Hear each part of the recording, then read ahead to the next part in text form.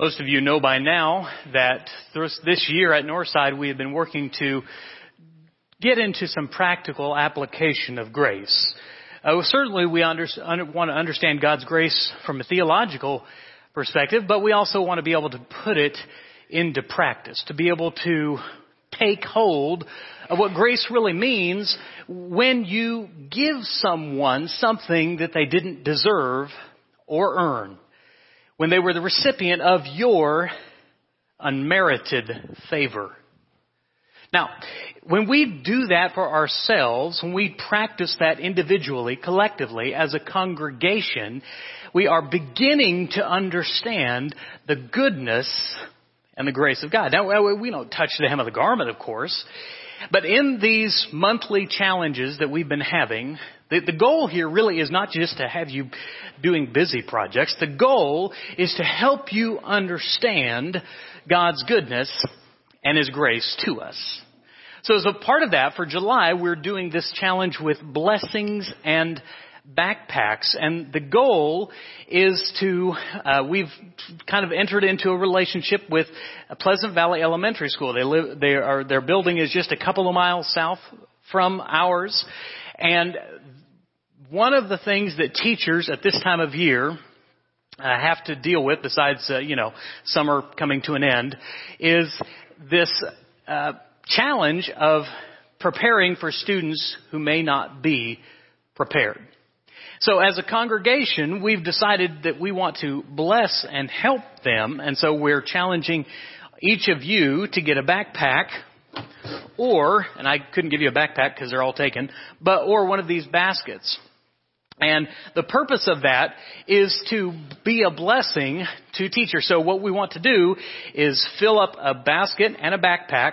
And here in just a couple of weeks, right, as the teachers are coming back, we want them to come into a classroom with a basket of supplies full of things that they would have to otherwise buy for themselves.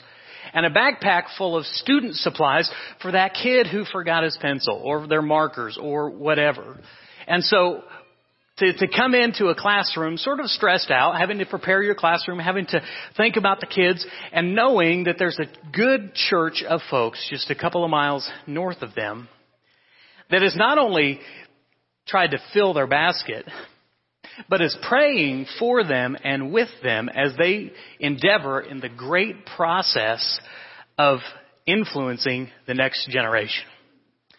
I think it's a wonderful thing for us to do, and I appreciate those of you who've returned so many of these, and I realize several have come in today, and probably there are those of you who don't do anything until it's the last minute. So I'm counting on you. I know we have a few baskets and backpacks still out there, but please be diligent about returning those and making sure everything on the list is approached. And if you're having some trouble getting everything on the list, it is quite a large list and you need some help with that, please let me know.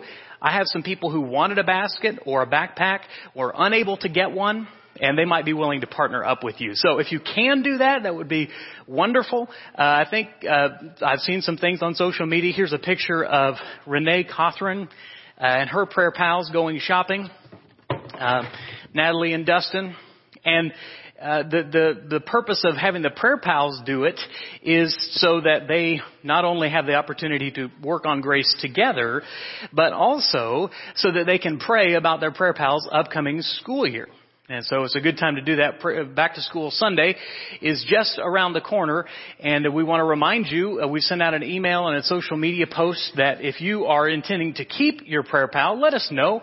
That just makes things so much easier. Now, one more thing on the blessing box before we move into the sermon.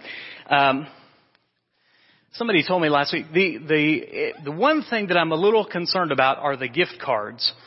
We have gift cards for Walmart and Amazon. There's the easel out there with paper ones just as reminders if you'll take one. But there's a lot left.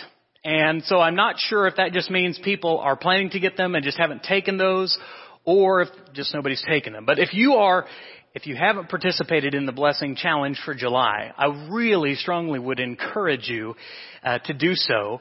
And you can get the Amazon gift cards on Amazon, of course, at Dillon's, Walmart gift cards at Walmart. But one lady told me this morning, I won't share her name because I didn't get permission to share her name, But she said, last week when you reminded me, I literally pulled out my phone during your intro and ordered it from Amazon. So if you see any drones coming in here dropping packages, that's okay. Our current series is called Margin. And as we were talking about this, God gave me a beautiful illustration for this sermon series. As I told you at the beginning, we've been, in reconstruction mode here this whole week. Things are going pretty well. They came in, they brought the lift in, but then the lift broke and they had to get a new one. Well, they brought the new one in and exactly that happened. It was just inches from being able to clear the door. And you understand getting a lift in here is not a small challenge. They had to open the doors and you got to steer it, you got to turn the wheels, you got to do like a 52-point turn, and you got to finally get it in here and they get it all the way to this point where they're almost there. And yet, somewhere in the design, we didn't build the doors to account for that size of a lift. So we had to back the lift all the way out, do another 52-point reverse turn, load it back on the truck, and get another lift. You see, there was a margin there that was set that was not passable, and this speaks so well to what we're going to talk about today. As we think about this series called Margin, we need to understand that God has set some boundary lines, not to hurt us, not to hinder us, not to just weigh us down, but so that we might live the abundant life in Jesus Christ. And to do that, we have to do what Proverbs chapter 14 verse 8 says, and give thought to our ways. So that's kind of the key verse. The wisdom of the prudent is to give thought to their ways. May we be wise in how we live and consider then God's ways, His boundaries. This morning we're going to talk about morals. Morals, first point, are simply this. Morals are God's holy margins. They are the limits that He has set on human behavior. If you look at your Bible, you start in Genesis, you can see that God has some expectations with Cain and Abel. There was an expectation on how they came to worship Him. Now, what exactly they were, we don't know, but clearly He made those abundantly clear to Cain and Abel. One of them didn't abide by God's margin, and so he was allowing sin into his heart. There's other places in Genesis, but of course where it really gets expanded is in Exodus with the law. There we learn about God's strict and severe margins of moral behavior for us. I had a young man who's been working on reading through the Bible, and he was talking to me on Wednesday night, and he said, man, this is just so, he was in Leviticus, and he was just about to give up. I could tell by the look on his face. I said, don't worry about it. You just need to understand that all of the law is just helping us understand what God's limits are. In fact, I told him the theme of Leviticus is Leviticus 10:10. You have to learn to distinguish between the holy and the common, between the clean and the unclean, to understand that God is holy, you're not, that you're unholy. That He is clean, you are unclean. And when you come to Him, there are certain things you have to do to be able to fit within His margins. Even those who've never opened a Bible, even those who've never attended a church service before, have sort of an innate understanding of God's holy margins. Turn to the book of Romans. This is kind of interesting. Romans, Paul lays out this treatise very practically and wonderfully. And in Romans chapter 1, he says, hey, everybody sins. Everybody misses the mark. Everyone falls short. And he kind of lays this out, and he gets very specific. And then in verse 15 of chapter 2, he says this.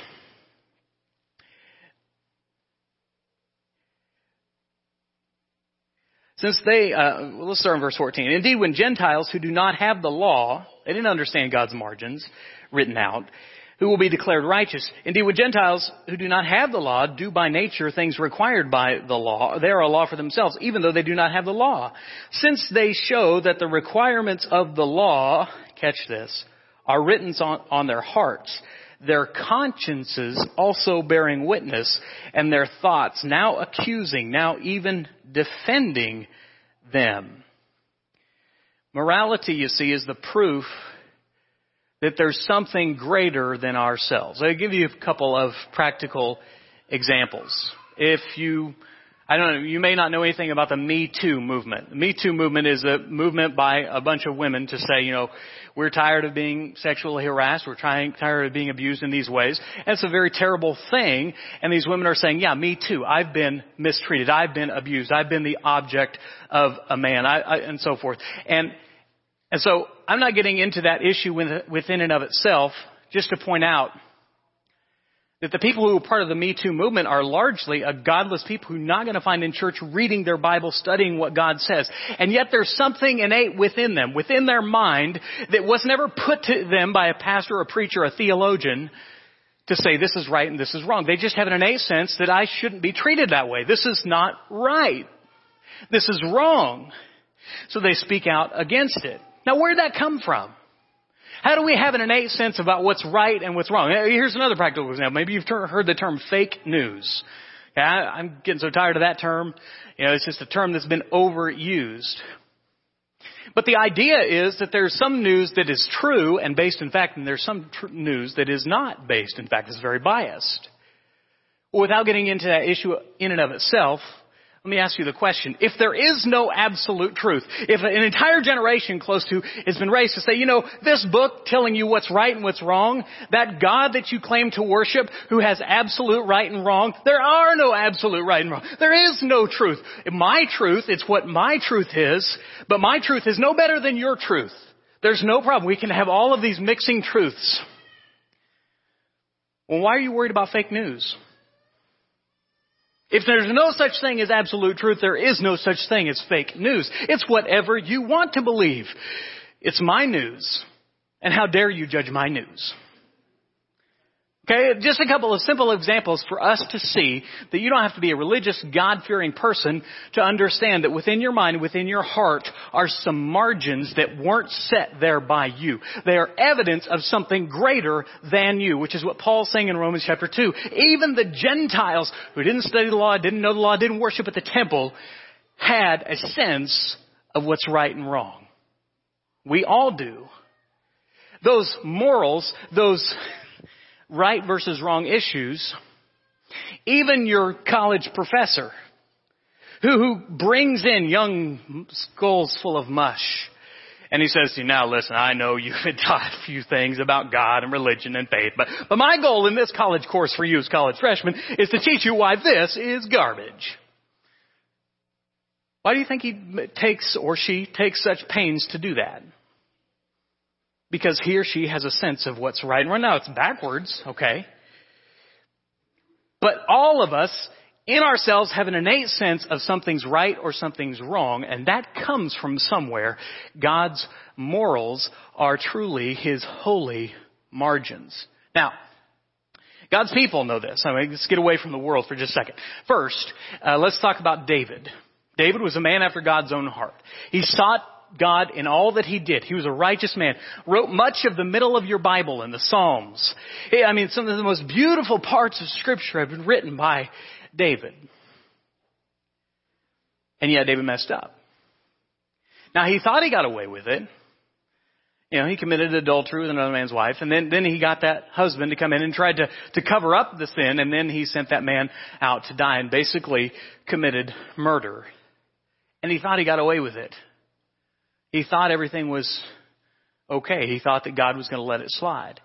And God brought a man named Nathan to David. And he told him a story about a shepherd with some sheep. And it convicted David. He got angry and he said, how dare that guy? How dare that man? And Nathan looked at him and said, you are that man. And he was convicted to his heart. Now there was going to be a lot of consequences for David's sin. We don't have really the time to go into all the consequences for David's sin. But David was going to pay, and his family was going to pay heavily for David's sin. But when David penned the 51st Psalm, he said this in Psalm 51.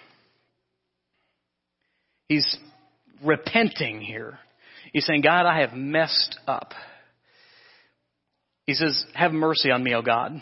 According to your unfailing love, according to your great compassion, blot out my transgressions, wash out my iniquity, and cleanse me from my sin. For I know my transgressions and my sin is always before me. You see, your sin affects you, and it certainly affects other people a lot of times. But principally, even godly people can come into a worship service and just be weighed down with guilt and shame and sorrow because the things they've done haven't yet come to light. And yet we know in our hearts what David says in verse 4.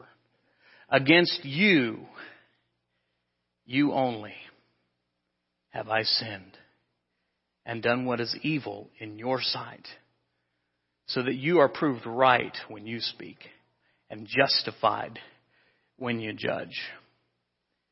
Now, David sinned against a lot of people. But David understood at its heart, sin is against God.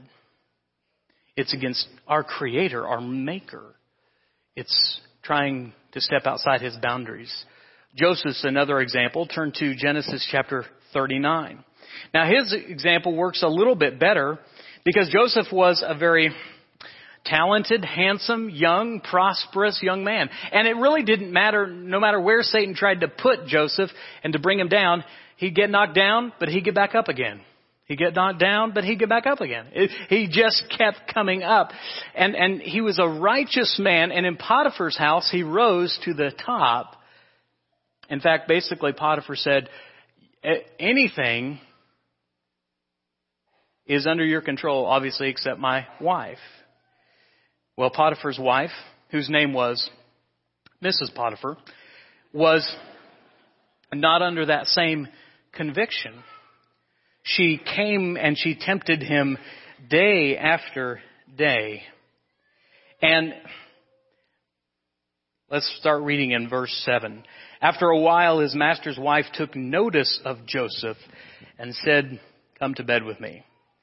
But he refused. "With me in charge," he told her, "my master does not concern himself with anything in the house. Everything he owns, he is entrusted to my care. No one," catch this, "is greater in this house than I am. My master has withheld nothing from me except you because you are his wife. How then could I do such a wicked thing and sin against God?" And though she spoke to Joseph day after day, he refused to go to bed with her or even to be with her. Why did Joseph refuse? Because he thought he would get in trouble? Well, that probably would have happened. Because he thought he would lose his job? That probably would have happened too. Why didn't he succumb to that temptation? Principally because he held in esteem the holy fear of God.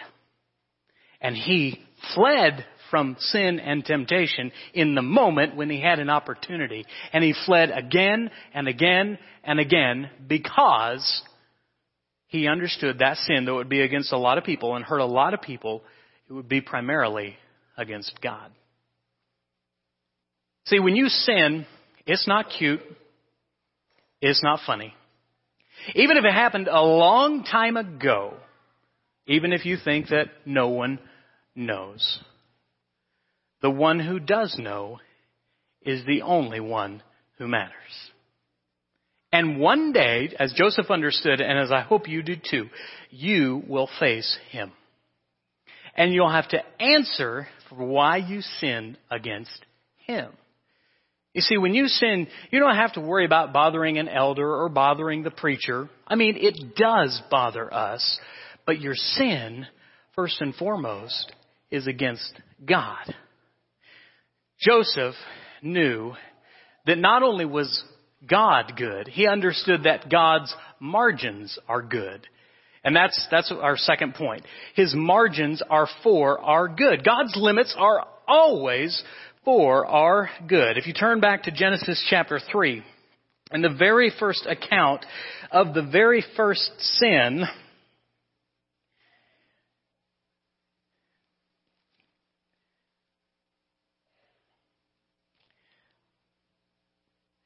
I said Genesis 3, but go by what I mean and not by what I say. Genesis chapter 2, verse 16 and 17. The Lord God commanded the man. Now catch this. He doesn't talk to him about how limited he is. He says this, you are free to eat from any tree in the garden, but you must not eat from the tree of the knowledge of good and evil. For when you eat of it, you will surely die.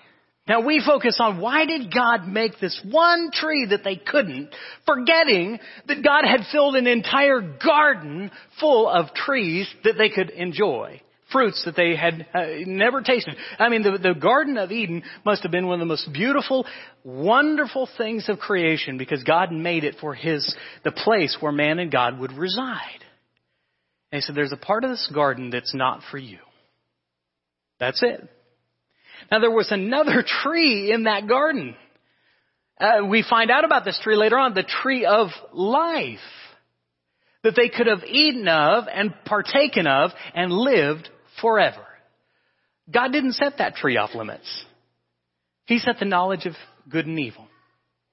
I mean, of all the trees, Eve, could you have not at least picked the right one?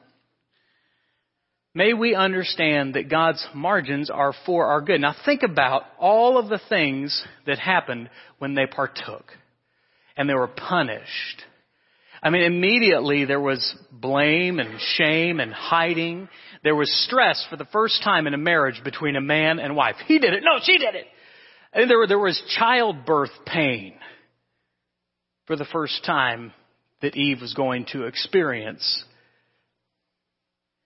There was job stress as every time Adam would now go to work, he'd have to work by the sweat of his brow. See, for the first time, all of these punishments, all of these repercussions of sin, human beings were going to experience.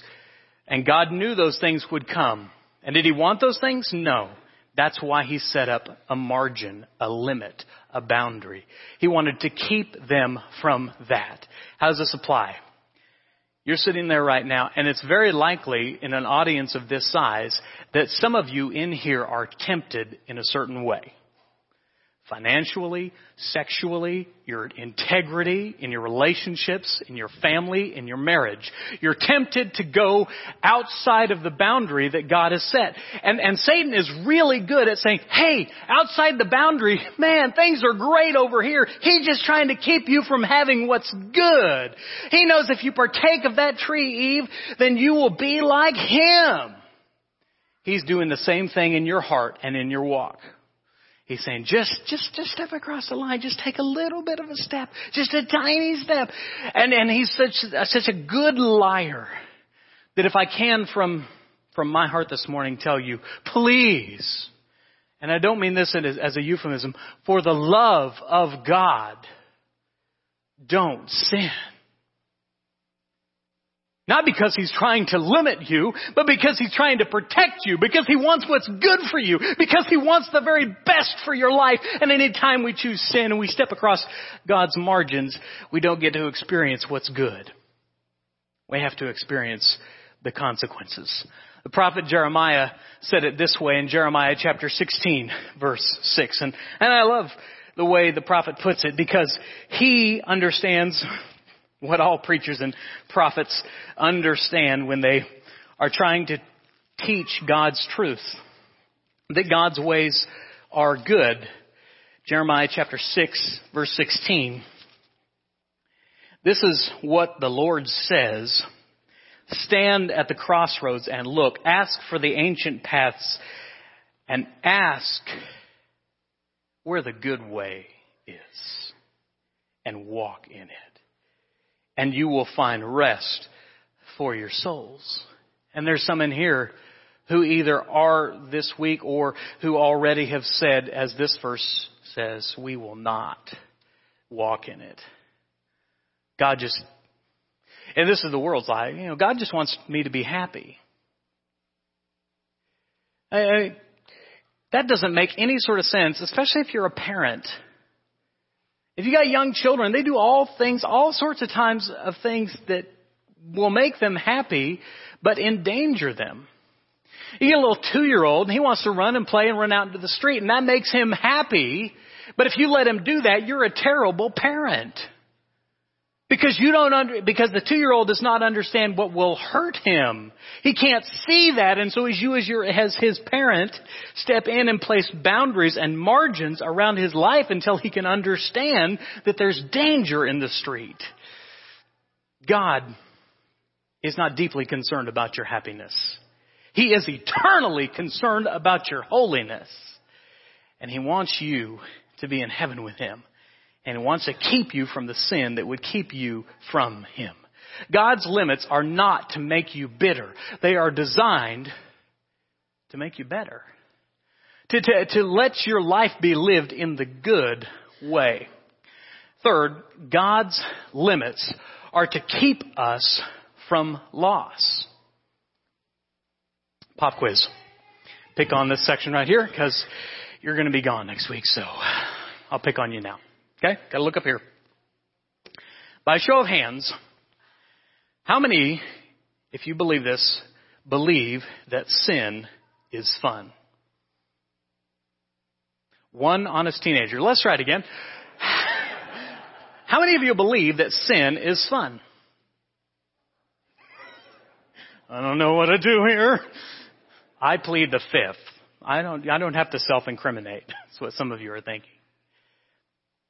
I can tell you the truth. Sin is a lot of fun. That's why it's temptation. Because it's supposed to appeal to your eyes and to your flesh and to your pride. And when you're tempted, there's something about that feels good. Or else it wouldn't be tempting. Okay? So, may you understand that sin, Satan was right in the sense that they had a new knowledge when Eve partook of the fruit of the knowledge of good and evil. They became closer to understanding like God, but they were far from God. See, Satan tells half-truths. Is sin fun? Yeah, but the fun is never lasting. And it pales in comparison to the heartache and the suffering that will come later. It was at Chick-fil-A. Normally, that setting is a happy place, as it normally is. But I was there for an unhappy purpose. I was there to have a hard conversation with someone who sat in the very rows you're sitting.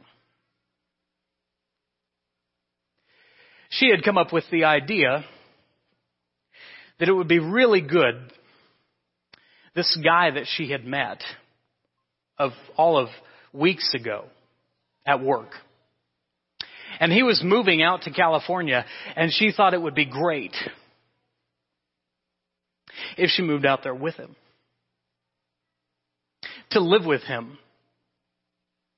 To enjoy the temporary pleasure of sexual sin. And my hard job was to beg her not to go. I wish I could say she had listened. Satan's very good at his job. And you've got a congregation, whether your parents or your prayer pals or Mr. Jim or all the folks who are helping in the youth ministry, the parent team, whoever it is. Yeah, they plan fun things. Yeah, they're going to have an amazing time at camp. But principally, first and foremost, they want to beg you forever to ask where the good way is. To do what pleases the Lord. Because sin is fun for a time. But it always leads to heartbreak. Don't let your heart be broken by the enemy. Stay close to God. Please listen and stay within His margins because He only wants what's best. His limits are designed to keep us from loss. So the simple answer then is to say no to the things that God says no to. Sin always brings with it misery and heartache. And I can preach that to them for a few minutes. But all of you need to be preached to understand that sin is always rooted in misery. Does God want you to be happy in the sense that He wants you to be holy? Yes, He does. Because He understands that unholiness leads to unhappiness. Proverbs chapter 14 verse 12 says this. There's a way that seems right to a man, but its end is the way of death. You see, since the fall, our spiritual compass has been broken. We want to go one way, and that seems like the right way, and the enemy's right there saying, yes, yes, come on, it's fun over here. But in the end, it leads to death. We've been watching the Kellogg Project, which has been in occurrence since creation, and we'll finish at the end of time. There is a time in each of those big projects where you get something like this. And it's always, I know, some sort of weird thing in my mind just to think, what if my car just went, how far would the car make it? How far would I be able to get?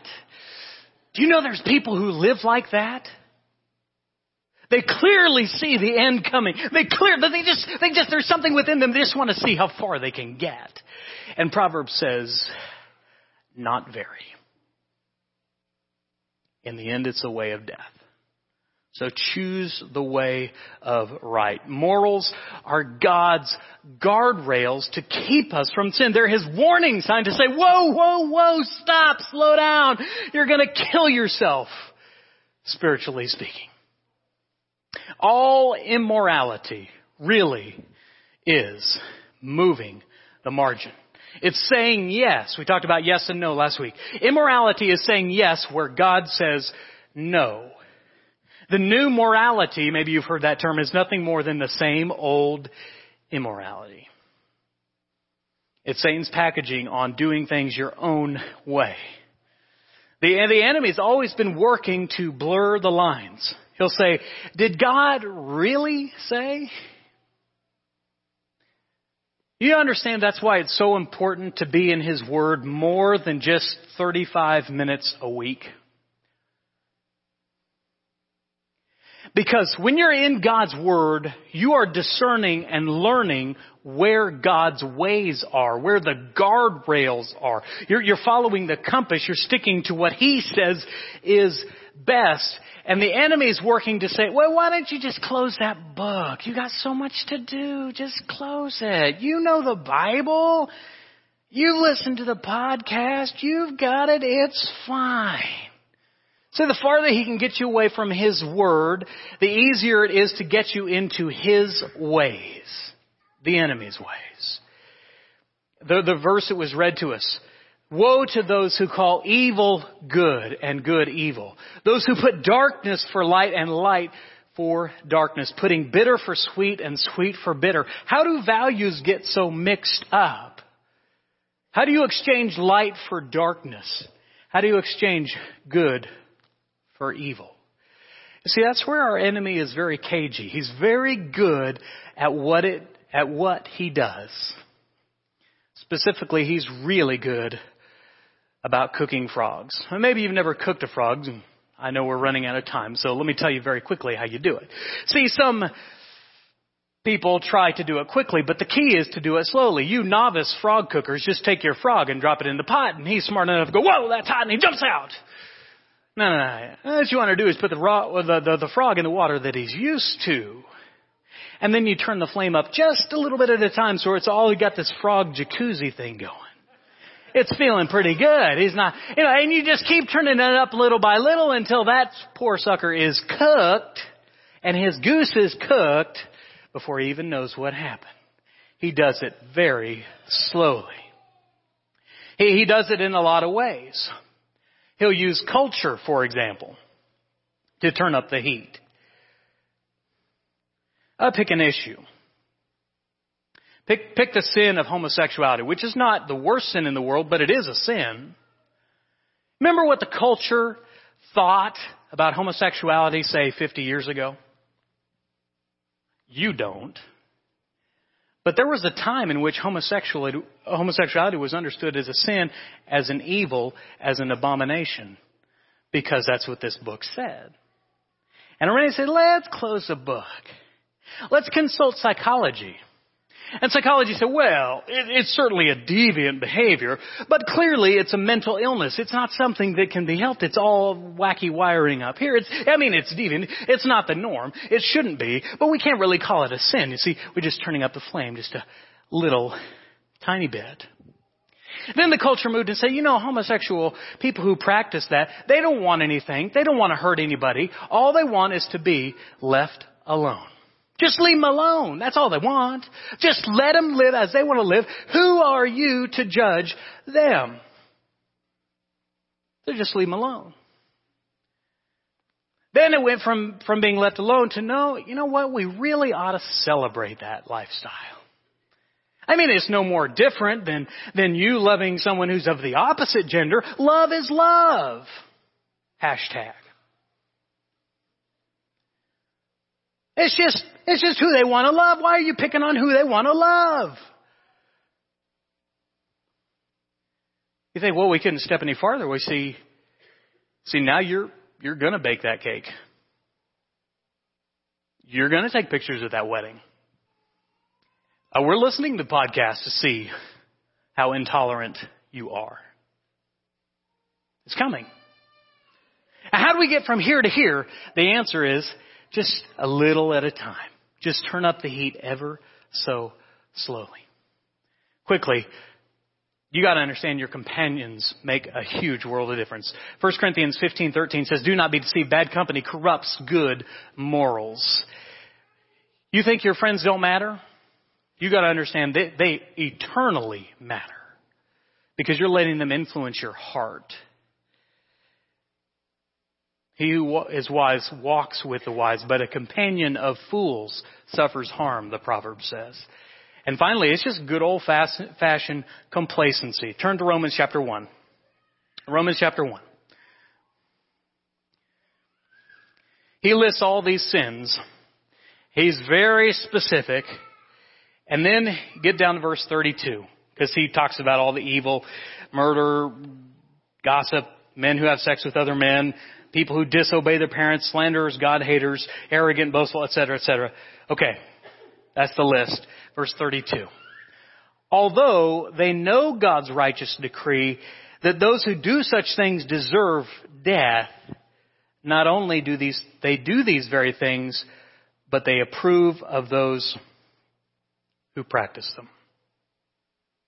And so Christians go, well, is that okay to go to my friend's gay wedding? I mean, I'm not gay. I would never do that. But I mean, they've invited me and I want to celebrate their love with them. To answer the question very clearly, no. It is never okay to endorse what God has said is not okay. Listen to me, understand very clearly, the world's not done moving the graph. Pedophilia is coming. They're going to use the exact same thing. And you say, adults having relationships with children? No. But you watch in your lifetime. It'll move. Love is love, after all. What's wrong with that? Who are you to judge? So he moves the dial. If you want to stay out of hot water, if you want to avoid getting cooked, 4 simple words you need to remember. What does God say? What does God say about the matter? Because what God says is always far greater than what anyone else says. I mean, you can take the issue. I don't care if the Supreme Court decides it's okay. I don't say the president says it's okay. If God says it's not okay, it's not okay. And we got to stick within his moral guidelines, saying yes to what God says yes to and saying no to what God says no to. So if you have a friend who's a homosexual, first of all, I hope you're trying to lead them to Christ. But don't go to their wedding. Don't endorse what God has clearly said no. And I'll say that for any other sin as well. Now you may be asking, I thought we were talking about grace this year. We're talking about boiling frogs and sin and death and all these sins. I thought we were talking about grace this year. What about grace? Where's grace? Doesn't God want us to be happy? And you're asking yourselves, what about grace? My answer to this is grace is eternally important to understand. God can forgive any immoral sin. If you're a person who's struggling with homosexuality, being tempted, but we talked a lot about it this morning, I don't want you to misunderstand. God's arm is not too short. The blood of Jesus is for you too. But you've got to acknowledge sin as sin and turn from it so you can be saved from it. May we understand what God's margins are. When we understand the grace that comes through Jesus, we understand clearly Titus chapter 2, verse 12. I want you to turn there. It's not going to be on the screen. Titus chapter 2, verse 12, because it says this about grace. The grace of God brings salvation has appeared to all men. It teaches us to say no to ungodliness and worldly passions, to live self-controlled, upright, and godly lives in this present age. Some people worry about grace because they say, well, if people understand grace, all they're going to want to do is sin and sin and sin more. And Paul said in Romans 6, should we sin that grace may increase? And his exact words are, God forbid. No, when you understand grace, it doesn't license you to sin. It loosens you from sin. It keeps you from sin. When you understand how much you've been saved from, you're ready to understand what God has saved you for. So may we not forget grace, and that it reaches everyone. And once it reaches us, it teaches us to say no to ungodliness and to immoral behavior. Grace is crucial to understanding the depth of our sin and how far God has reached to save us. In 1 Corinthians chapter 6, Paul lists a great series of sins. He says, don't you know that the unrighteous will not inherit the kingdom of God? Do not be deceived, neither the sexually immoral, nor idolaters, nor adulterers, nor men who practice homosexuality, nor philanderers, nor thieves, nor greedy, nor drunkards, nor revilers, nor swindlers, and will inherit the kingdom of God. And then he says this, and such were some of you. But you were washed, you were sanctified, you were justified in the name of the Lord Jesus Christ and by the Spirit of our God. Grace has reached to save you from sin. May we not forget how far God has reached. When we understand grace, it keeps us within the boundaries. The answer is we receive grace when we turn from sin and turn to Jesus. I have a dog named Charlie. Charlie is not there because I want him or love him, but because my wife and children do. When we moved to our house, it didn't have a yard. And so at great expense to me and for the betterment of Charlie, I built a fence around the yard. The fence was designed to keep Charlie from harm. I measured it. It's a metal fence, and I measured the slats, and it was 3¼ inches from one slat to the other. And I measured Charlie, and he was 4 inches. So I said, okay, I'm set. Had the fence built, let the dog out in the yard, and what does he do? He turns and wiggles his tail and gets through. Now, he doesn't run away. He just wants to see what's on the other side. We can learn a lesson from Charlie. You see, outside the fence is a lot of things that are going to hurt that 1-pound dog. Namely, the 50-pound dog next door. The car that's going down the street. The purpose of the fence is to protect Charlie, not to hinder Charlie. So may we see God's guardrails as God's blessing. I realize we've gone long, and I thank you for your patience and attention. I realize the children are running thin. But I want you to understand this very important principle. God's margins are for our best, and we are blessed if we'll live within them. And if you're living outside of them, you need to come to Jesus, and you can be saved from your sin. His grace teaches us to live within the margins, to stay within the boundaries, because that's where God's best is found. If you do not know Jesus Christ this morning, there's no better time than now to come and to know eternal life, true life, within God's holy margins. And if you've been in Christ, but you've wandered out of the margins, if you've left the boundaries like Charlie, before you get killed, come back. Come back this morning. Whatever your need is, please come. As together we stand and sing.